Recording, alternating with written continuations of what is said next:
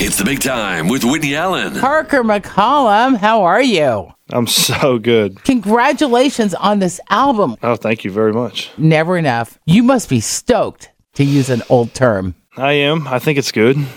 I don't know how you can sound so contemporary and so old school at the same time. I don't know what's going on there, but like you did it. Oh, well, thank you. You know, I just sometimes early in the morning, sometimes in the middle of the day, sometimes late at night, just trying to write country songs. And every now and then I get a little wild hair and then turn into like an 80s rock song. But but I like that. I think that's fun and cool and different, and it kind of gets me excited about something. So I don't know, the process hasn't changed at all, and I don't think it will anytime soon. So you know, some people like it, some people won't. When you write, do you find that you're better at a certain time? Like, are you a morning person or a night person?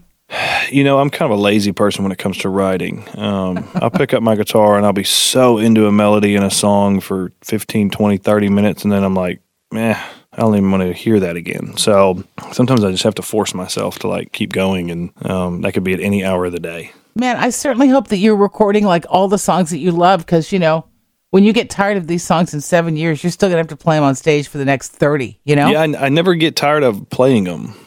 You know, when you get on stage and you rip a hit, to me, it doesn't matter if it's the first or the 10,000th time you've played it. Like, when those fans light up, there's nothing like it. I bet hearing your song sung back to you has got to be insane.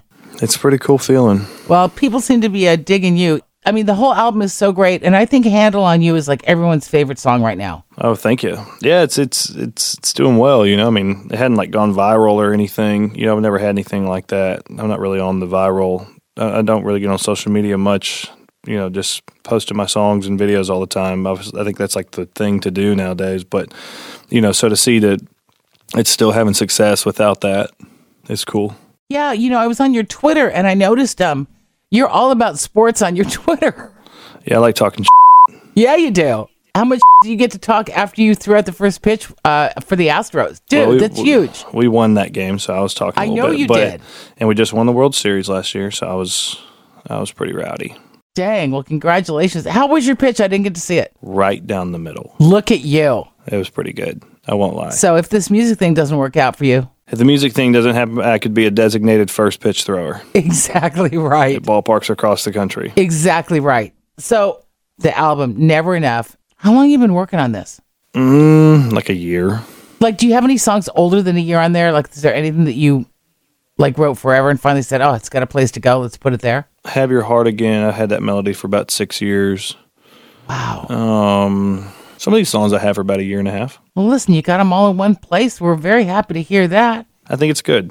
Listen, you're definitely doing something right, Parker. Oh, thank you. Like I said, I like to just put my record out and keep my head down and, you know, let the music do what it can do. And I'm going to be out there on the road grinding it regardless. So, well, beautiful. I think it's going to work out the way you're working it out. Awesome. Never Enough is the album. Parker, thank you so much for taking time to hang out with the Big Time tonight. Thanks for having me. Appreciate you.